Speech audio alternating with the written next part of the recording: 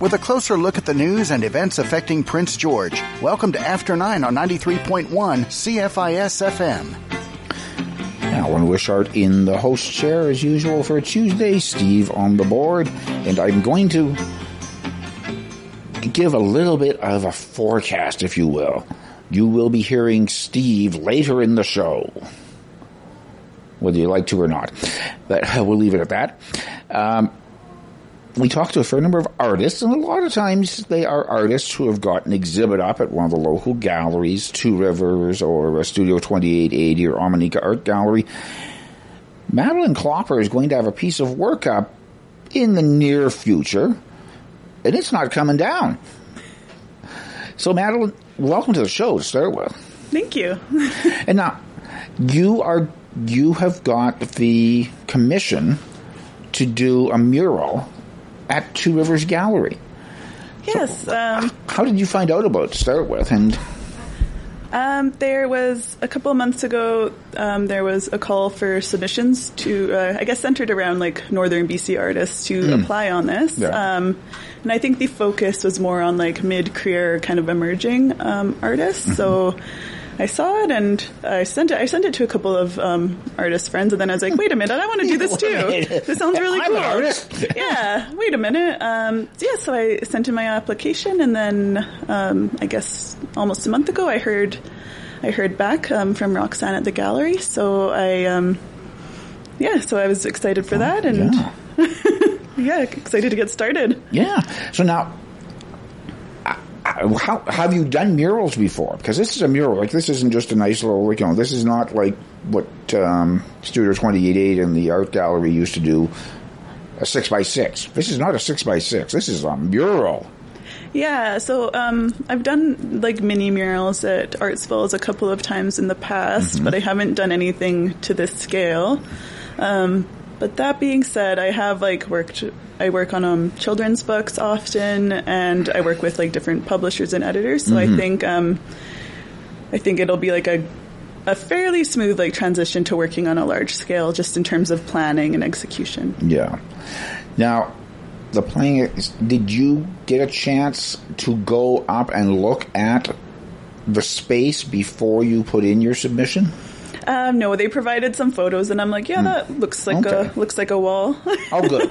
Yeah, looks like a wall. Yeah. And there's not. It was just a straight wall. Like, there was no little protrusions or anything that you might have to work around. No, there's a couple of outlets, but I feel like that's pretty easy. And it's upstairs in the gallery. At the far end, there's I guess they're going to be calling it the Wild Side space. So it's towards their little outdoor sculpture court. So it's, geared towards children. So they have like lots of children's books, and I guess it'll be a place for like activities and that kind of thing as well. So the mural is supposed to kind of be like the centerpiece, or like kind of the jumping off point for the look of the rest of the room. So if it's a children's section, I'm assuming you're not going to be doing something with death, doom, and destruction in it. That's not the plan. Good. Okay. So when you said you'd send it off to a couple of other artist friends, and then you said, well, wait a minute, I'm an artist. Yeah. Why aren't I trying to do this? At that point, did you sit down, and how long did it take you to kind of come up with the plan for what you wanted to do? Probably the application, working on it on and off, because you kind of have to mull things over. Probably definitely took a few days, because you have to like do a bit of research as well. Because generally with artist proposals, they don't necessarily hold you to it to a T. Yeah. But they want you to like have some kind of idea. It's like a jumping off point. So the idea I have is to use like quilts as the basis, and kind of have like similar to like not a grid, but have like different kind of elements that come together and then form a whole like unified piece.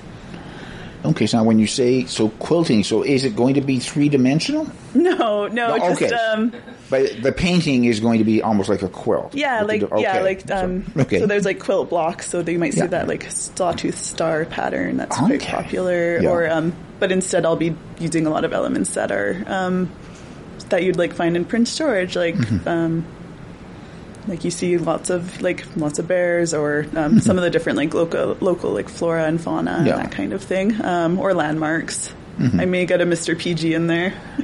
Gee, wouldn't that be a surprise?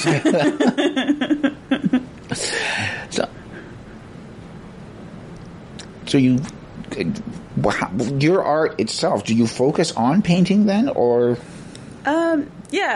So my main focus is children's illustration. Okay. So I have several books that have been published. So with those, I usually, before they're scanned into Photoshop and all that stuff, they are like, I generally work with like painting on paper and doing kind of mixed media things, and then so yeah, I'm used to having a brush and that kind of thing. But if you're doing illustrations for a children's book, to some extent you've got a fair bit more direction though, right? Because the illustration has to match the story at that point as well. Right. Like you can't have the author saying, and they took a walk through a beautiful field and you've got them huddled in a little corner while a horrible storm is bursting outside. That just doesn't work. Well, it could. Well, okay, it could, but still.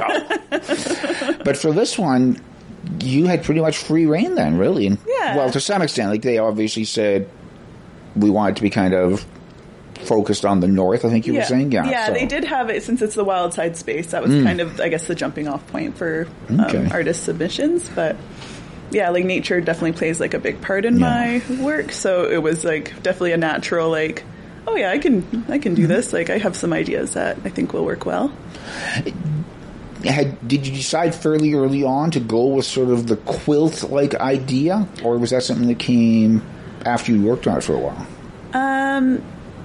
I guess like pattern and textiles has been like a fairly common theme in my work, and I am fairly obsessed with like quilts and that kind of thing and the symbolism around them. So I was kind of like, oh, if I can get this to work, it would like not only be like very like aesthetically pleasing on a wall, but it would also like, it also aligns well with like my own like artistic practice.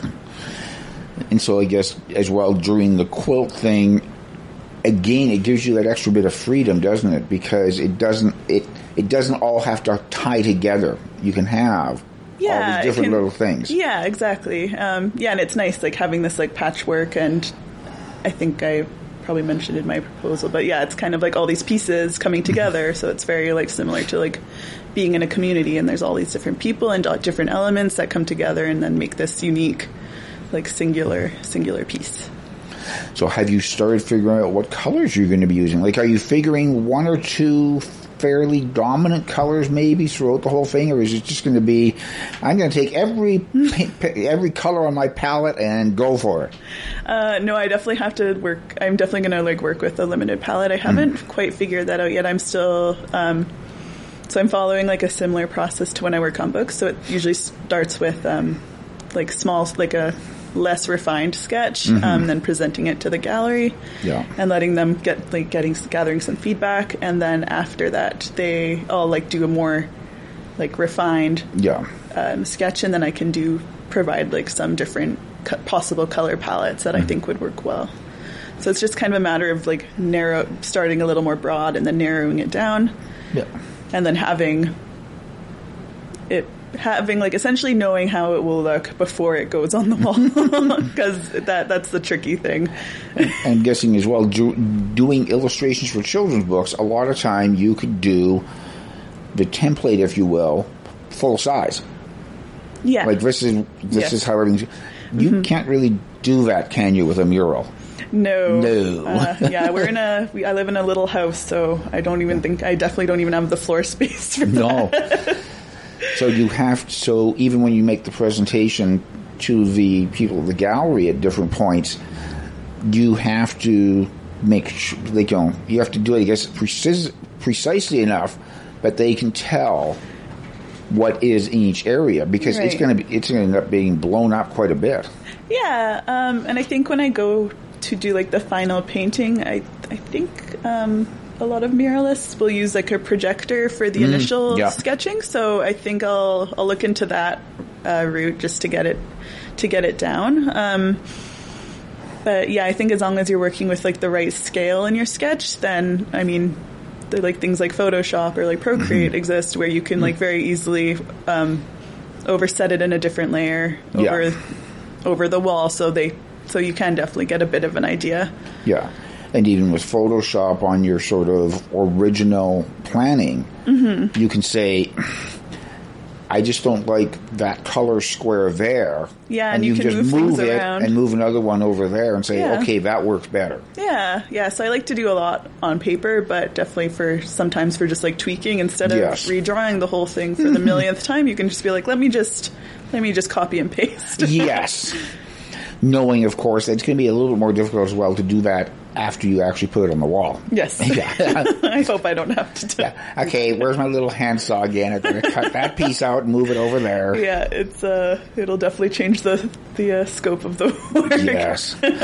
And so now, what kind of a timeline are you looking at then? The gallery provided a fairly like generous timeline. So just based on feedback, I kind of like having a month between like the different stages and that kind of thing. So it'll definitely be done before the end of August. Okay. But there's obviously gaps in between where I'll be like balancing other work and that kind of thing as well. So then the next step is basically do that sort of first overview of this is how I see the whole thing playing together, give it to them, and have them say, no, that's not what we want at all. Well, hopefully not, but usually we'll provide 2 to 3 sketches like with different kind of compositions, and then that will let them get an idea, and if it's completely not what they're thinking, then obviously back to the drawing board, but otherwise you like go with one direction and then give it a little more detail and some like color mock-ups, and then that makes it then it like allows the client to visualize it better. Yeah. And now the reaction you got from them from when they said, okay, you've got the commission, obviously they liked your idea as to what you wanted it to look like. Yeah. So now all you got to do is remember, okay, what did I write down? I have it saved. So good. I've been looking at it, but I have a couple of local like wildlife handbooks on my desk right now that I've been looking into. There's a Ben Gad one that I've used for years and that kind of thing. The Hand Guide to the Northern Rockies. Yeah. And then a few other ones too. Yeah, that's the nice thing actually is if you're looking at like wildlife and plants and flowers and stuff like that, they don't change that much from year to year. So if your reference work is 10 years old, not a big deal. Yeah, exactly. And the nice thing too is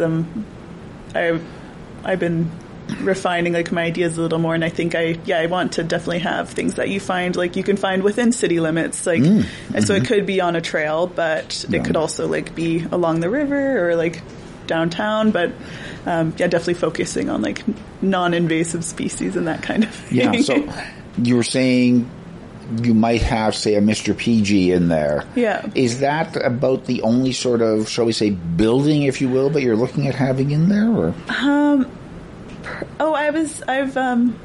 My partner, he suggested the rail bridge, rail bridge, because that's kind of like a quintessential iconic, Prince George landmark, and I was like, I can't believe I forgot about that. So I might it won't be focused on like buildings and that kind of thing, and more on the natural world, but it is fun to like kind of have those like really iconic landmarks as well. Another one that I was just thinking about when you were talking about the rail bridge was, although it's not all that colorful really, the cut banks.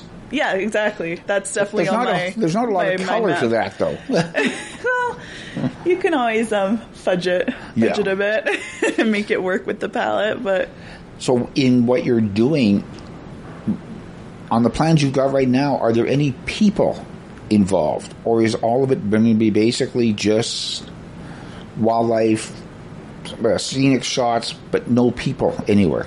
Yeah, I don't think there's going to be people. I may look into that a bit, but definitely just the landscape and the area and the wildlife within it. And obviously your plans are probably going to change between now and when you put the finished product out there. Are you figuring on doing the mural as almost like an east to west thing in terms of how you lay it out, or is it going to be a little bit more what looks good next to each other? Yeah, I think, kind of like going with like the quilt thing. It's like it can be kind of arranged however, but you'll want it to have like a sense of balance. But so it'll be kind of what works best in like each like kind of section. Yeah. Now, are you figuring on having different sections of the quilt though as well? Like, are you going to have, like, say, one corner of the quilt, if you will, that's going to be all composed of smaller squares, but they've all got something in common? Or again, are you figuring on it going to be, I hate to say a scattershot approach, but it's almost what it would be. Yeah. In terms of it wouldn't necessarily tie together in one area. Right. I think that's still something I have to work through. See how it goes as you go. Yeah. So, have they given you a date when they would like you to be putting pencil to the wall? Probably sometime in August, I would say, or July or August. Yeah. I think they're very flexible as long as it's done by the deadline, but they kind of understand that artists usually have like different projects that they're working on. Artists' deadlines. Yes. They don't usually match too well. Yes, but artists definitely need deadlines if I've learned anything. Yes, or else. Yes, my work for your calendar for 2021, I'm almost finished it. Madeline Klopper, whose work is going to be on display at Two Rivers Gallery for quite some time. Thank you very much for coming in and bringing us a date on what's happening at the Wild Side. Thank you. Okay, take a quick break. Be back with more after 9.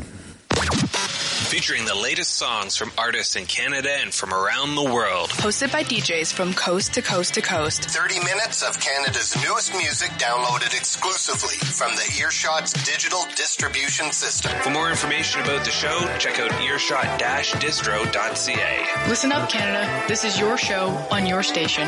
Canada's Earshot Daily.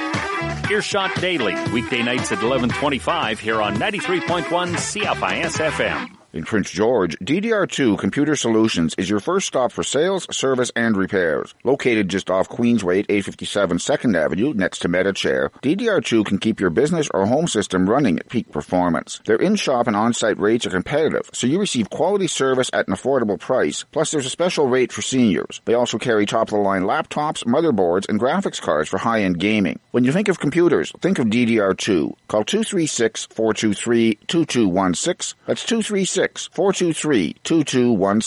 Learn to love your smile again at Durr Denture Center. Durr Denture Center offers a full range of denture services from partial dentures to complete dentures. Same-day repairs are also available. Durr Denture Center is located on the 3rd floor of the Victoria Medical Building with easy elevator access. Come in for a free complimentary consultation. No referral required. For help with your existing set or if you need new, Durr Denture Center in the Victoria Medical Building, call 250-562-6638. Forecast from Environment Canada. A mix of sun and cloud today. A 40% chance of showers this afternoon with winds from the south at 20 and a high of 13. Partly cloudy tonight. South winds becoming light this evening, a low of 2. For Wednesday, cloudy. A 70% chance of showers in the afternoon with winds from the north at 20 and a high of 10.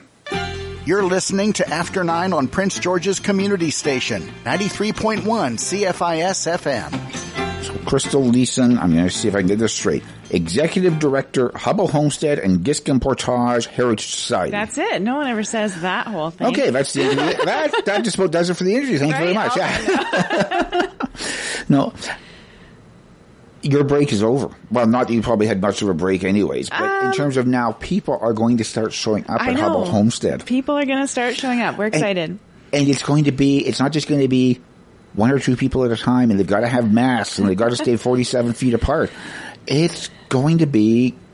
It's going to be like living in the past. Yeah, like we used to. The events are back this year, and we're really excited. So it starts this weekend. I know. I'm sorry. Yeah, I just scared her. Now she's going... Oh, yeah. That's right. It's only 4 days left. Yeah. And now you guys actually open on Saturday. Yes. And then it's a long time before you have one of your special events. Really long. We have to wait an entire 24 hours. Day, yeah. Yeah. Yeah, it's Victoria Day weekend. Yeah. And now, I'm trying to remember because it's been a couple of years. It has. Victoria Day, it's not really a specific event day, is it? Like Dominion Day, as you guys refer to July 1st, obviously it's all tied to the history of Canada and everything. Victoria Day is more of just a spring holiday. Yeah, we usually celebrate with an event called Spring on the Homestead. So it's mostly spring. We're celebrating the change of the season, celebrating that we're open. We're doing lots of fun things. So we do a few traditional spring things, of course, like planting the garden, maypole dance. But we also have other fun things that are not specifically spring-tied, I suppose. Well, one thing that is sort of spring-tied and also very much tied to the heritage, but I don't think you've done this before. Cheese making. Cheese making, yeah. We have cheese making happening both days, Sunday and Monday. Yeah. We have a local expert, Tracy Johnson of cheeseneeds.com. She's an author. We've been following her on Instagram, and oh my God, it looks delicious. She's going to be making cheese both days, 11 to 3. She's going to be cutting, I guess, the curds at 12 and 2 both days. I've been listening to the plans she's been giving us, and I'm like, you are really enthusiastic. I mean, obviously enthusiastic, but like, she's like really going above and beyond. She's going to have multiple badges on at the same time so people can see different stages of where it's at. Yeah, I'm cutting the curds at 12 and 2. And you're going, look, half of our events we just say, okay, it's going to take place sometime tomorrow morning. We actually usually have a pretty good schedule. Yeah, so, I know. You know, we have a bit of a span of time usually when things happen, but so 12 and 2, get ready for cheese making because it's going to be delicious. There's going to be a lot of samples, I think. Good. I know. So when you got something like that, especially in this case, because it's a new event, do you sort of plan the rest of the events out there so that there's no other major events interfering with that one so people have a chance to? Yeah, usually when we make an event day schedule, we're trying to make sure that there's fun stuff to do pretty much any time and that you're not missing one fun thing so that while you're doing another fun thing. Yes. The trouble sometimes is sometimes like homestead days when we have just so much happening that you lose all your butter making people because they've all gone to play the games and relays.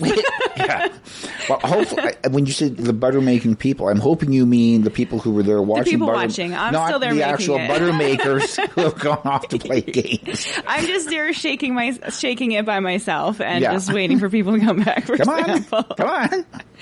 Yeah. And then, of course, ice cream. Yes, ice cream, butter making, cheese making, all delicious things happening this Sunday and Monday. I sense a dairy theme We here. do have a lot of dairy. I don't know why we have a lot of dairy activities. Well, dairy was a big thing. Well, certainly if you had cows, cows produce a lot of milk every day and all of the things that we do with dairy are really ways of preserving milk, right? Like making yogurt, making cheese, making butter is all just ways of preserving food that, you don't waste things. Yeah. And so you're doing everything you can to make the most of what you've got and make sure it lasts as long as possible. So now over the, basically 2 years, I guess, since you've had the chance to run full events, did you guys have the chance out there to do any renovations on any of the buildings or anything? Since you didn't have a lot of people? No. We're always doing renovations. Okay. I guess you might say. I mean, here's the problem with having a historic site. Everything we do for the most part is built with untreated wood. So a lot of structures just don't last forever. Yes. So particularly harsh winters sometimes do a number on us. So we've actually had to rebuild our chicken and rabbit run because it didn't quite survive. Oh, wow. Our duck pen didn't live. Uh-oh. There's always small repairs. We did a lot of work to the barbecue floor. Our maintenance budget is pretty much spent. We're not open yet. Yes. I'm a bit bummed because I had some other stuff on. But yeah, there's always stuff that we're doing. Really, the pandemic, what it allowed us to do without having events, gave us a lot more time to really focus on our collections. So we were able to do a complete inventory of our artifacts.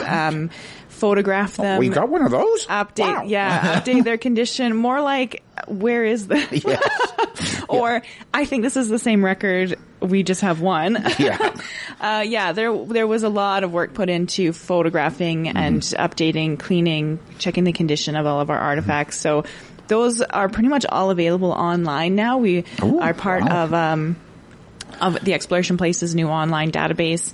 And so all of our collection is now available through the same online database, which is really amazing, not just for us and how we use the information, but for the public too. And we have a lot of photographs, Hubble photographs and other things on there that are really worth a look. Now, totally off the wall on this one, but you just mentioning about the Exploration Place and you guys... I haven't heard much in the last couple of years about the Golden Raven thing. Is this all continued part of that? Like, are you looking at getting some of these other out-of-town museums to get their stuff on? Well, yes. So the Golden Raven was a joint marketing I guess not venture. I was like, I don't want to call it an experiment. No, we've actually it rebranded. was a very successful experiment. Yeah, we've actually done is rebranded it, and now it's Northern Roots, and Roots ROUTES, like ways. So we are still partnering with those other museums and collection holding organizations, but we're now marketing as Northern Roots. And so there's, the Exploration Place, the Central BC Railway and Forestry Museum, Two Rivers Gallery and us are Prince George based. Yeah. Then there's Valley Museum and Archives, McBride Museum and Archives. McBride, that's not what they're called. No. Sorry. Called something. In McBride, there's a Valley Museum. See, if I had known Museum. If I'd known I was going to be asking you about that, I would have made sure that I had the little pamphlet in front of me. I should know this too. I meant to say Mackenzie and District Archives. Museum and Archives. So there's 8. There's 4 in the city, 4 sort of outlying collections holding institutions. And we do work together along with Barkerville and Fort St. James National Historic Site to do marketing just for like our region and the heritage that we have here. Okay. Yeah. We're going to take a quick break. When we come back, talking with Crystal Leeson about this weekend, but also what's happening during the rest of the year out at Hubble after 9.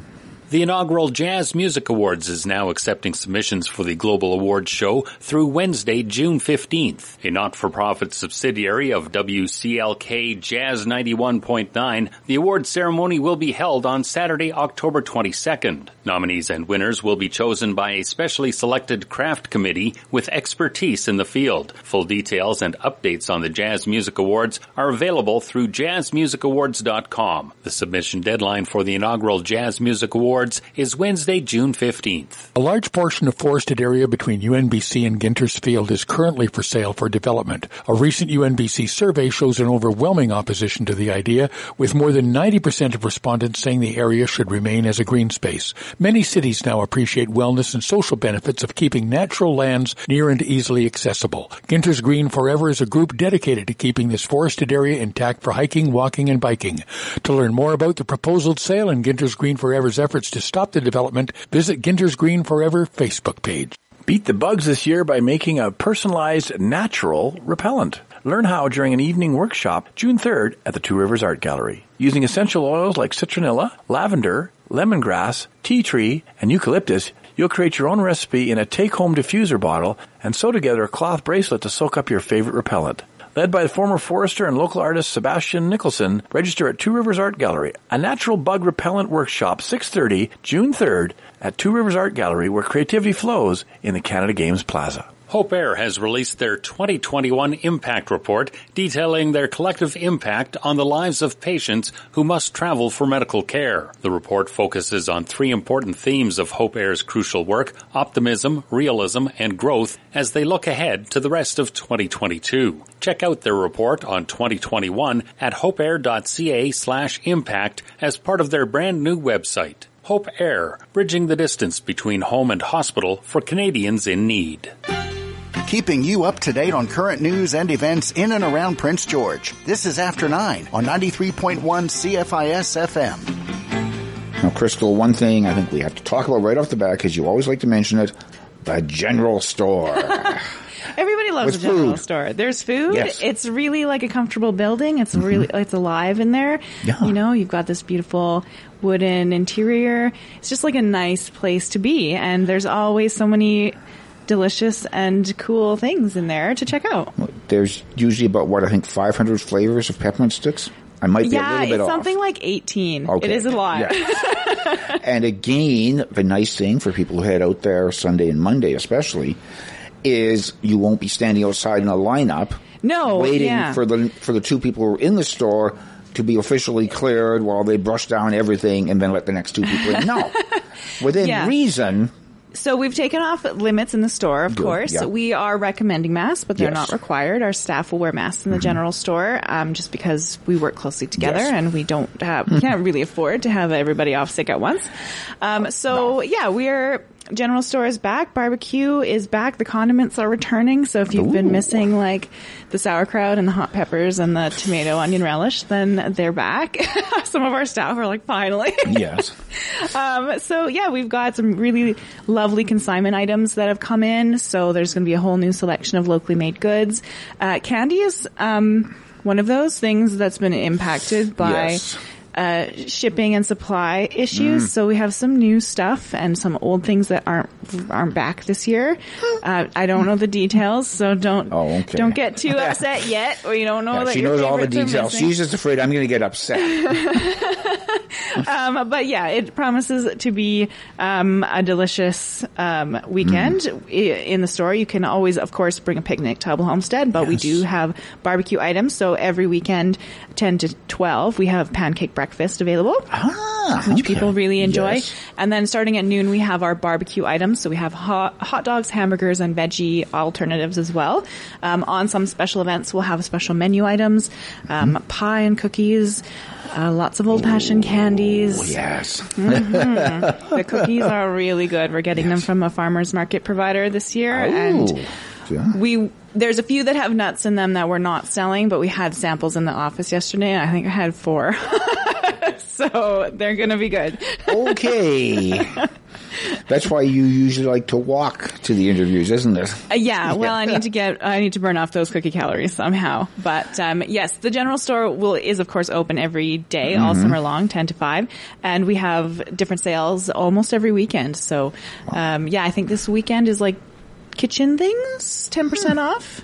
Makes sense because you're teaching people how to make cheese. Yeah, there's a lot of food demonstrations happening this weekend. So why not get your dish towels and some handmade dishcloths and all that. Now, I was reading, you guys have got a new exhibit, a diary.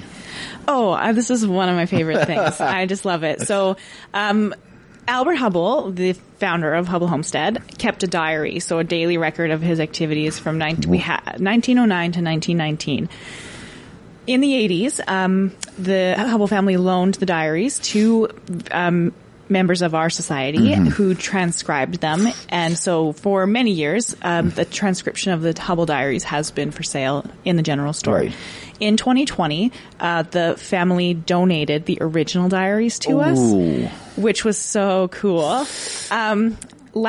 This past winter, UNBC Archives got a book scanner, which is a special kind of scanner that allows you to scan things without pushing them flat. And we were like the first people that they let use it.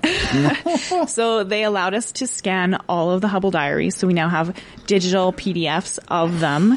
So what the curator and I have been doing all winter is going through reading Albert Hubble's original writing, comparing them to the transcription. We're updating the transcribed diary. We're not quite finished. We won't have it ready for this weekend. Maybe next weekend. So you got to go back out again, people. But we also are. This is the beginning of a pretty large project because we're doing research on all of the people that he mentions. So we want to know what they're doing there. Do they live here? Are they passing through? What are they doing? Are you First Nations? Are you Métis? Are you like English? Like, what are you doing? So we have a list. I went through and literally listed every time he mentions a name. I have 2,000 entries in this database, and so we know a lot about a lot of the people that are coming through. We know a lot more about what they were doing, and it's not that we didn't have this quite available. Some things weren't quite right. The transcription had errors in it, just because of the way it was done. And not to say it hasn't been totally invaluable, but this is really quite remarkable. And so it's the beginning of a larger project we want to turn into an online exhibit, sort of an interactive online exhibit, essentially, where you can see Hubble's original writing, see the transcription, click links to find out, this is a picture of this person, this is a map, this is a newspaper. There's a lot of newspaper articles that backs up what he talks about. Yeah. So we have a temporary exhibit this year going up in the Welcome Barn that just sort of explores some of the really cool things we found out while we've started this. So, for instance, one of my favorite things is in 1911, Hubble gets married. His wife comes out. In 1912, you start noticing this isn't Hubble's handwriting in his diary. And it turns out it's Annie Hubble's handwriting. So she actually makes like 80 entries in his 1912 diary. And it's so funny because it's still exactly like his voice. He's always he's saying things like, sowed oats, fine day. Yes. They're very short. But the entries she makes for him are like essentially that, just in her writing. And you're like, so I wonder if he must be dictating this to her. I just think it's really sweet. We've found a lot more out about some of the people that are around. And then we really like seeing how he's getting his news it's not quite up to date. So he'll say something about, Lord Kitchener missing. So in 1915, I think, the Earl, Lord Kitchener, was actually killed when, during World War I, when the boat he was on was sunk by German forces. Yeah. And the newspaper article, in the Citizen, says that he is dead, but obviously he's heard it secondhand because they don't know for sure. I mean, it's just really cool. So we just love making all these links, and eventually what we want is his diaries to be essentially a resource for anyone doing research in this area, because it has just like an incredible amount of records and connections to all sorts of things. It's a shame he didn't have internet back then. Well, and that's one of the things that prevented that led to some of the questions that were in the original transcription, is they didn't have the internet. And organizations, individuals, clubs, governments all across Canada and the world have spent decades digitizing records, and this project would not be possible without all of that, because sometimes I would just start typing in, like, does this make this? I don't know what he's saying here. Yeah. So I just start like guessing, trying new spellings of stuff. And we found, a lot of actually primary contemporary sources of people who were there and describe Hubble and Seabock and their experience at the Portage. It's cool. We found the first known photo of Annie and Ada Hubble at the Portage, doing this, and it's just really cool. I get goosebumps when I talk about it. Crystal Leeson, Executive Director, Hubble Homestead and Giskin Portage Heritage Society. Got it right again? Sure. You can just say Hubble Homestead Historic Site. Okay, thank you. It's easier. It's more recognizable. You start this weekend, so you're open Saturday when? Yes, we open Saturday at 10 o'clock. We'll be open every day until September 5th, 10 to 5. Our first events are back. First one is this weekend, Sunday and Monday, the 22nd, 23rd, Spring on the Homestead. We've got demonstrations. We've got games and relays, contests. The garden's going to be planted, self-led activities. The general store is open. Got someone talking about wool on Monday. We've got a scarecrow contest on Sunday. Dogs, of course, are welcome. Yes. Admission is by donation. And it's a lot closer than you think, 40 kilometers. Yeah, 40 kilometers north. Just off Highway 97 on Mitchell Road. Watch for the sign. And if people want more information, even though they cannot access the internet out there... Well, if you're right in the spot where the cell signal works, then you could get internet. But otherwise, where HubbleHomestead.ca. We're also on Facebook, Instagram, and Twitter. And remember always, Hubble with one B, Hubble. Crystal, I think we'll be talking a few more times during the summer. That'd be great. Okay. Take another break and be back with more after 9. On now at Two Rivers Gallery, Wobbly from multidisciplinary artist and designer Mercedes Mink. Through adventures in paint and textiles, Mink highlights how the imperfect curves and crooked lines of nature are precisely what make it so beautiful. You could call Wobbly a love letter to imperfection. Two Rivers Gallery is honored to host this first solo exhibition by this Prince George-based artist. Wobbly from Mercedes Mink, on through June 19th at Two Rivers Gallery, where creativity flows in the Canada Games Plaza. Réclamez ce qui vous revient de droit. Faites comme les quelques 130 000 personnes qui ont fréquenté un externat indien fédéral et ont présenté une demande d'indemnisation. Le 13 juillet 2022 est votre dernier jour.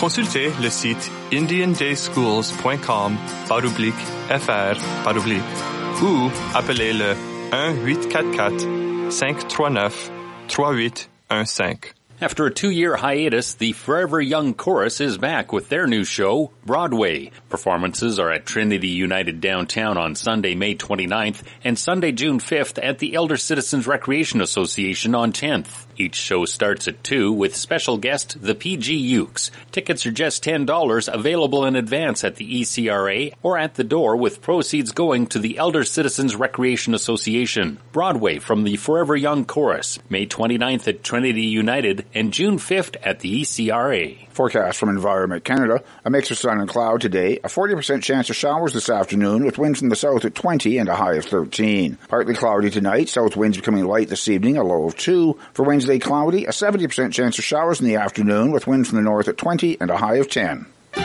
It's after 9 on Prince George's Community Station, 93.1 CFIS FM. So yesterday evening I found out that my scheduled guest was unable to make it. And I thought, gee, what am I going to do for the last portion of the show? Why were they unable to make it? Well, basically because they were going to be phoning from Alberta and they'd forgotten about the time change. So they were already booked for this hour when they thought they were going to be available. Yes. Either that or else they found out about me. Well, that can't be, because didn't you rebook them for next week? I have not officially rebooked them yet, but we're going to try. However, I am joined by, most of you will recognize that voice as Reg Fair, and Steve Smith, who is normally on the board, but who I told you would hear from. Not normally on the microphone. No. Not normally, but... No. He's usually on the board. That's what I said, is he's on the board, but I did tell them earlier that they would hear from him today. Oh. Yes. Yeah, you gave me a little plug there. Yes. All right. I figured I'd give them an advance warning in case they wanted to leave. Yeah, right. And by golly, what are we going to talk about, guys? Well, do we want to hear from Stephen first? Oh, because he's the heartbroken one. Well, why? You're just trying to set me up here. Why did your Toronto Maple Leafs not get out of the first round again? Again, yes. And then Mitch Marner gets armed carjacked. Oh, I didn't hear about that. No. Yeah. Oh, my, that's brutal. I just can't win? No, exactly. That's rough. Yes. But anyway, so tonight... So I'm not going to cheer for Tampa. Oh. Okay. No. I'm cheering for Florida. Well, I'm cheering for Florida too. But let's take a look at the first round. Incredible. Oh, okay. No, let's look at the first round. Let's look back at the first round before we get into the second round. An incredible 5 Game 7s in the first round. That's amazing. And I was thinking, well, that's got to be a record, you would think. It's amazing. Because, you don't usually see that many. So I tried to track down what was the record for the most Game 7s, and all I could find was the most Game 7s in a playoff year, and the record is 7. And we've already had 5. Jeez. So good chance that we'll have a record for the most Game 7s in a playoff year. Absolutely. Could set that. Now, that being said, the record for the number of Game 7s in the first round is actually 6. Which means every series after that pretty much was short. Well, that's the odd thing about that year is that was the only Game 7s in that playoff year. So that wasn't even. It didn't even set one of the. It didn't even. There were 3 years that it was tied with 7 overall Game 7s, and that wasn't one of them. So already a good start to possibly break that record of Game 7s, which is pretty exciting and really tests the true hockey fans' heart strength. Yes, but I can the see adrenaline gets up. I can there, see a it? couple more coming with the for sure with the matchups here. Yeah, and we got a couple of neat matchups too. We've got the Battle of Florida and the Battle of Alberta. And I have to get this out of the way because I don't get to brag like this very often. First round, I picked 7 out of 8. Now, the one that I was wrong on, I was way wrong on because that was the Colorado sweep, which I thought Nashville might be able to. If you're going to be wrong, Reg, be totally wrong. By golly. Go all the way. But I did nail Tampa Bay in 7, St. Louis in 6, so I got exact numbers on those. Round 2 will be very interesting, and I know, like I said, I'm hoping for Florida as well. Season series, though, Tampa won the season series. It'll be tight, and the thing that might skew it in Florida's favor is Braden Point not being 100%. He's a key cog in the Tampa Bay lineup. So with him potentially not up to 100% for early in the season or early in the series or perhaps for the full series. I can see that one getting pretty rough too. Well, they all, I mean, realistically. Divisional rivals. Deeper you get into the playoffs, the more intense it gets, right? But for sure, the rivalry between Calgary and Edmonton, that's going to be off the charts as well. Yes. But the other game tonight, so Tampa Bay, Florida start tonight, and St. Louis, Colorado. Tampa Bay, Florida, like I say, I prefer to have Florida win. Tampa Bay took the season series 4-3, but one of those wins was in overtime, so that's how close that season series was. Well, that's one I could see going 7. I would think 7. 4-3 with one going to overtime. I'm picking Tampa Bay, but hoping Florida's able to pull it out. So head says Tampa Bay, heart says Florida. Now, the other thing I like to look at is the Canadian content on each team. And first round, I just took the overall roster that's on their roster list, which for some teams includes every possible player they could use.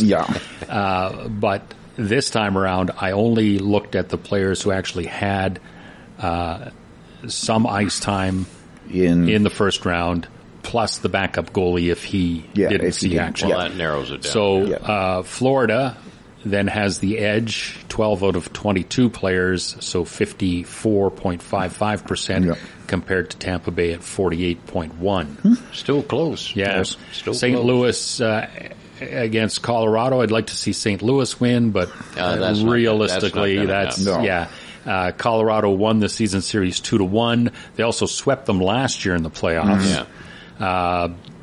Canadian content, St. Louis, a paltry 10 out of 25 for 40%. Colorado, 10 out of 21 for 47.62%. I'm going to say Colorado in 6. It'll probably be done I was thinking in about 5, 6. but And the story I saw this morning is Kemper, the Colorado goalie, they figure he's going to be ready for tonight. Going to be back, which will make it even tougher for St. Louis. Before we go on, let's take a break before we go on to just to finish off that. If Colorado gets any victories, I think it'll be basically if St. Louis picks up any wins, it'll because their goaltender manages to steal one, which we've seen Binnington do in the past. So there's the outside chance of them picking up a couple of wins. Okay, we're going to take a quick break. Be back to talk about the other 2 series after 9. Vantage Point invites not-for-profit leaders to take their Intro to Accelerator coaching June 7th and 14th. Essential Impact gives not-for-profit leaders hands-on training to effectively integrate coaching in the workplace. Participants will have the opportunity to observe coaching, practice coaching, and be coached using real-world experiences. Registration and full details are available through the calendar link under training at thevantagepoint.ca. Intro to Accelerator Coaching, Tuesday, June 7th and 14th from 9 to 1 through thevantagepoint.ca. Take part in the Give Hope Wings 2022 Canada Coast to Coast Expedition, June 26th to 24th. This epic multi-aircraft series of flights consists of 2 stages, a western stage from Victoria to Toronto and an eastern stage from Toronto to St. John's, then back to Montreal for the COPA convention. Join as a pilot, a flight school fundraiser, or a general fundraiser with your own donation event. Registration and full details are available through the Give Hope Wings link under Get Involved at hopeair.ca. The Hickson Bluegrass and Country Jamboree is back May 27th to 29th at the Hickson Community Hall. Live bands, band scramble, open mic, concession stand, and kids corner. Plenty of music-based fun for the whole family. Adult weekend admission is just $40 with children 12 and under free. Rough camping is also available. For more information, visit hicksonbluegrasscountryjamboree.weebly.com or email hickspg14@gmail.com. The Hickson Bluegrass and Country Jamboree, May 27th to 29th in Hickson. The Alzheimer's Society of BC has continuing online dementia education programs. These free presentations offer small group information workshops, facilitated to provide opportunities for live discussion. Explore the benefits of meaningful activities for families affected by dementia with activities for warmer weather. Thursday, May 26th from 2 to 3:30. Registration and full details on this and other sessions are available through alzbc.org. More information is also available through the First Link Dementia Helpline at 1-800-936-6033. Featuring the people who make things happen in Prince George. You're listening to After 9 on 93.1 CFIS FM. So 2 other series in the second round of the NHL playoffs. Let's start with the one that nobody in Canada really cares about. Rangers and Carolina. Well, I wouldn't say that, but I mean, you know what I mean, though. Anyone who's in a hockey pool probably has Rangers or Carolina Hurricanes on their team. Carolina, I think, has got that one. I'd like to see them win. Yeah. They took the season series 3-1. Even the Canadian content, the Rangers only have 6 of 24 players that are Canadian. Carolina, not much better, 6 of 22 that have played so far in the playoffs. So 25% compared to 27.27%. Yeah. And I'm going to say Carolina in 5 on that. Might go 6. But the thing with the Rangers that we haven't seen is the goaltender, Shesterkin. He's touted as a Vezina Trophy winner. Yeah. He's touted as an MVP. Yeah. We didn't see that at all in the first round, except for the final game. I didn't get to see the final game. But well, if there's an upset, I picked that. You think I picked that one? Yeah. Well, the upset there would be the Rangers winning. Well, yeah, the Rangers also, winning. I'm glad to see that there's still one original 6. Mm-hmm. Oh, yeah, good point. Yeah. And if there is an upset, it'll be because the Rangers beating Carolina. Finally shows up and plays like he can. I was looking at the stats this morning, and of the goaltenders who, shall we say, qualified in terms of they're going to play the majority of the minutes, he had the worst goals against average in the first round, 3.68. Yeah, probably not a very good save percentage either. 7, and that might be the thing that'll get them, an upset or at least a few more victories is if they win the goaltending battle, because Carolina doesn't have quite the quality of goaltending that they've had in the past, and they had some injury problems there. So and they both went 7 games. Yeah. So they're both teams that have seen plenty of action already. Speaking of teams that each went 7 games. Well, are we done with New York and Carolina yet? Do you have anything else to add, Tyler? Well, I was going to say, with Carolina, I think one of the advantages they have is in the coaching department. Because if you noticed in the first round, I picked Carolina to sweep, and they ended up going 7. Yes. And it was the only series where the home team won every game. And I'm thinking about Rod Brindamore as the coach of the Carolina Hurricanes, and I can see him being the type of coach that like I've said in the past, you don't really have, there's no such thing as home ice advantage in the playoffs.